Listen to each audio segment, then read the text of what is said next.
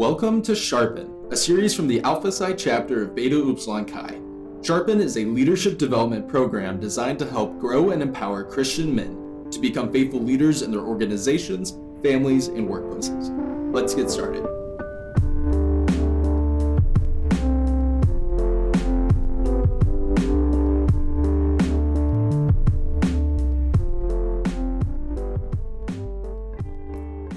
Welcome back. This is our sixth and final episode of Sharpen. This week will be a little bit different from our previous five in that the last few weeks we've been exploring different leadership principles that great leaders embody and then applying that to us. This week we're going to be taking all 5 weeks together and doing a sort of capstone episode, applying them all to the example that we find of Jesus Christ in the Gospels. So I'm not joined by any guests this week. I'll be just walking week by week of what we've been talking about and showing how each of these are fully embodied by Jesus. So Hebrews 2:10 describes Jesus as a perfect leader. He is the total example and embodiment of all of these traits. And there's a lot that we can learn from how he lived his life in the Gospels of what it looks like to be a leader.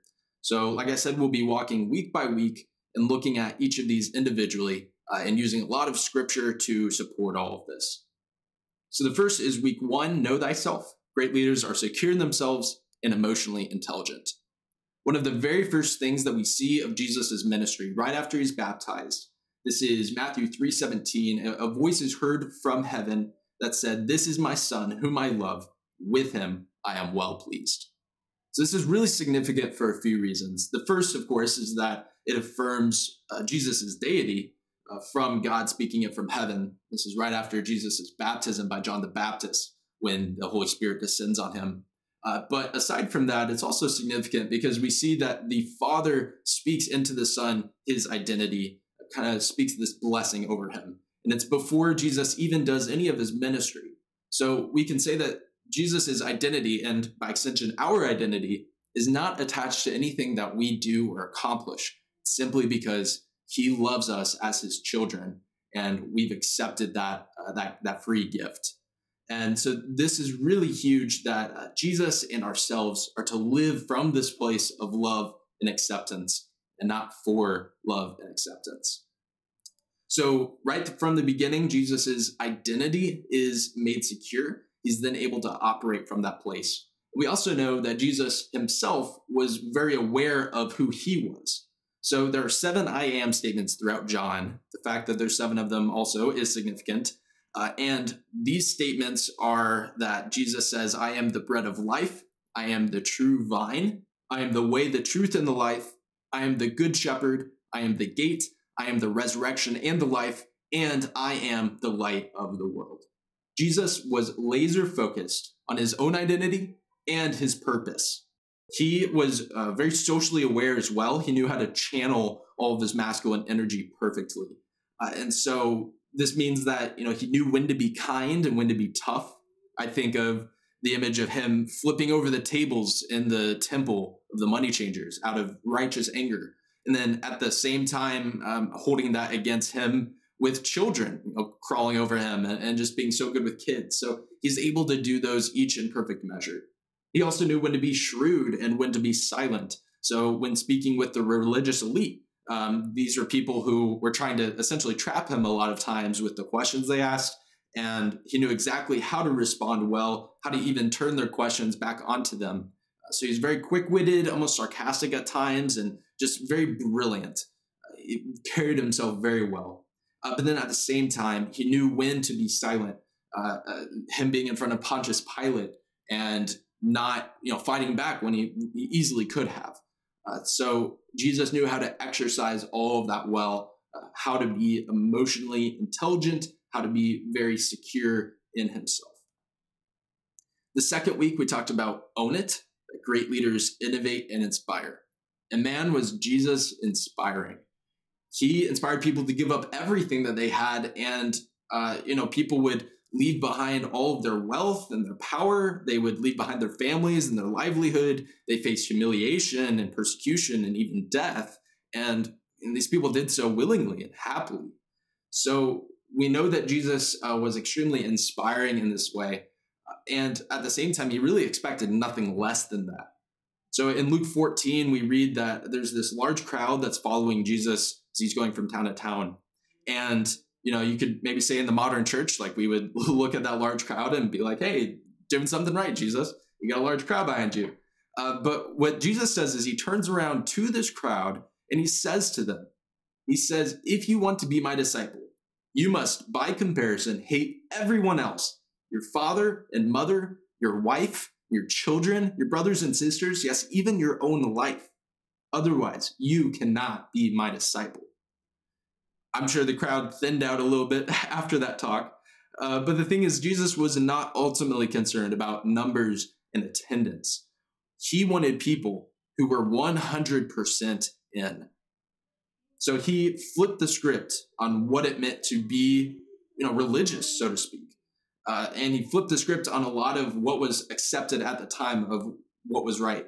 And so, in Matthew 5, he says, you have heard that it was said this, but I tell you this. This happens a couple of times in this chapter. So when he does this with adultery, he said, you've heard that it was said, you must not commit adultery. But I tell you that even if you looked lustfully at a woman, you've committed adultery with her in your heart. You've heard it said that thou shalt not commit murder, but even if you're angry with a brother, if you insult someone with hate in your heart, or hold something against them, then you've essentially murdered them in your heart. You've done essentially the same thing. And so this kind of goes back to God's upside down economy. Jesus raised the bar of holiness, and he said that, thou shalt be first who is last, and was really willing to innovate on what was accepted at the time. The third week, we talked about eat last, that great leaders know that to lead means to serve. Jesus was, of course, an incredible servant leader. This happens in Matthew 20. James and John's mother comes to Jesus and essentially asks for them to be put at his left and right hand in the afterlife. And, Jesus replies, you don't know what you're asking. Can they drink from this cup of suffering that I'm going to be drinking from? He describes to them that the first shall be last again, and that the Son of Man did not come to be served, but to serve and give his life as a ransom for many. And then in Philippians 2, 5-7, we read that what Paul's instructing the church of Philippi, he says, you must have the same attitude that Christ Jesus had. Though he was God, he did not think of equality with God as something to cling to. Instead, he gave up his divine privileges and he took the humble position of a slave and was born as a human being. Again, with the idea of servant leadership, Jesus even washes his disciples' feet in John 13, this incredible act of putting himself even below his people, doing something that was quite honestly kind of gross and something that would be reserved for, the servant, the actual slave of the house, or at least the host. Jesus really understood what it means to serve. He understood stewardship as well.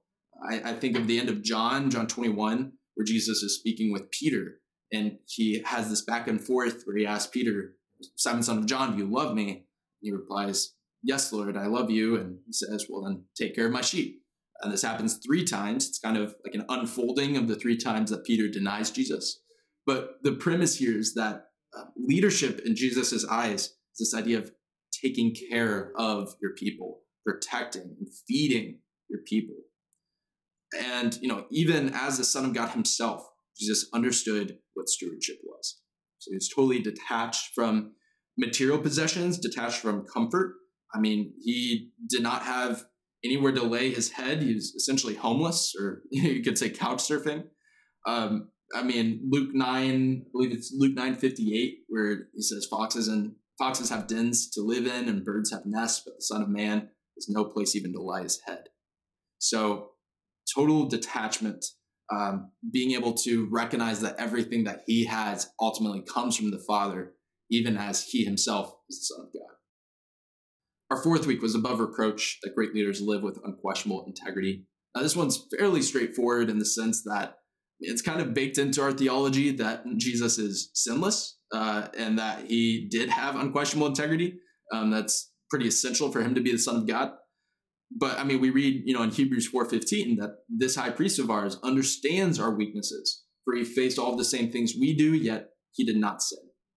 We know that Jesus faced temptation and was successfully able to, not sin. So in Matthew 4, we get an example of this where Jesus, after his baptism, he's out in the wilderness and he's tempted by Satan. And Jesus's first response to all of this was with scripture. He quickly responded, giving back scripture as his defense, as his weapon. So that's definitely something that we can learn from ourselves. And then the fifth and final week was grow and empower. Great leaders see and develop potential. Jesus himself, he was the perfect discipler and mentor. So he knew what it meant to disciple. Of course, he had the 12 disciples and then a much larger crowd beyond that. But he was very intentional on building those relationships, on building up the people that were with him. Many, if not all of his miracles and parables, they all act as teaching moments for the disciples. So you could think of the feeding of the 5,000, where there's this large crowd who needs fed and they don't have food to feed anyone. And so they suggest, well, maybe we send them to the market, but we can't afford all of this. And, Jesus could have easily just snapped his fingers and everyone would have food. But what he does is kind of ask the disciples, like, well, what do you think we should do? And instructs them to break people up into groups and find someone with food. And so he brings them in on this process. There's many examples, too, of Jesus explaining his parables very clearly to his disciples because he wants them to grow. He wants them to understand and be able to follow what's happening. He also gives them opportunities to learn and to fail. So, Peter walking out onto the water and then falling in, Jesus foreknew that would happen, and he still allows him to have this moment of failure. And again, with denying Jesus later on, he's willing to give them opportunities to grow, to learn, and to fail. There's also this final point of Jesus giving like these nicknames or renaming some of his disciples. So names in the Hebrew culture had a lot more significance than what we would think, but essentially like speaking a blessing over these people. And so he does this with Peter, Simon. He names him Cephas, which means, little rock, and then says, upon this rock, I will build my church. And this, in a way, is sort of a play on Peter's personality, which throughout the scriptures, we see that Peter is someone who is, a bit dense, a bit stubborn, kind of boastful, and even doubtful at times. You can almost even say he's got like a head full of rocks. And so Jesus knows this and loves Peter a lot, and is making almost a play, I think, here. He's saying, on you, on this rock, on the rock of you saying that I am the Christ, this is where the foundation of my church will be. So he's willing to turn what could be this negative quality and really speak life into Peter. He also does this with James and John, sons of Zebedee. He names them Boanerges, which is Greek for sons of thunder, which is a pretty cool nickname. And again, throughout the Gospels, we see James and John as being, pretty noisy, rowdy, kind of quarrelsome. They may have even like had a temper, And also the disciples were pretty young. We don't always realize this, but the disciples were teenagers. So I just think of these like two pretty rambunctious teenagers who are butting heads. They're brothers. And this could have been fairly obnoxious, honestly, for Jesus. He's a grown man. He's like having to put up with these kids who are always roughhousing. But Jesus looks at this and he sees potential. He sees these are men who can be men of power. And so he gives them this name, these sons of thunder, and speaks this new name into them. This is what Jesus does for us. He sees the good in us and he calls it out. He gives us a new name, a new life, and a new purpose. So these are all of the ways that Jesus has really lived these leadership principles. These are ways that we can then follow in his footsteps to become faithful leaders. This is ultimately the point I want to leave you on, because we can talk about leadership for hours and hours, but the final point I want to make is that to be great leaders, we must first be followers of the perfect leader.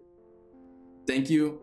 Appreciate you following along, and hopefully this was helpful, and God bless.